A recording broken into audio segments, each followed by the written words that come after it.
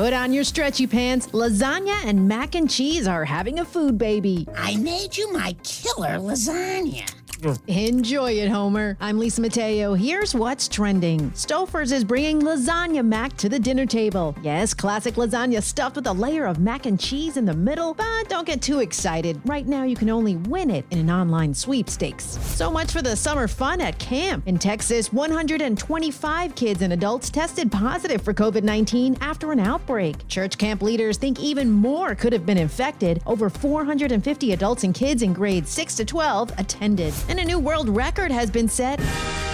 No, it's not the Olympic trials. A slip and slide set up in West Virginia broke a Guinness World Record. Wouldn't you know, a beer company was behind it. Natural Light Beer says they thought hard about what people like to do in the summer. They're out in their backyard. They're having a good time. And slip and slide is an awesome activity they love to do. The record slide was 2,021 feet.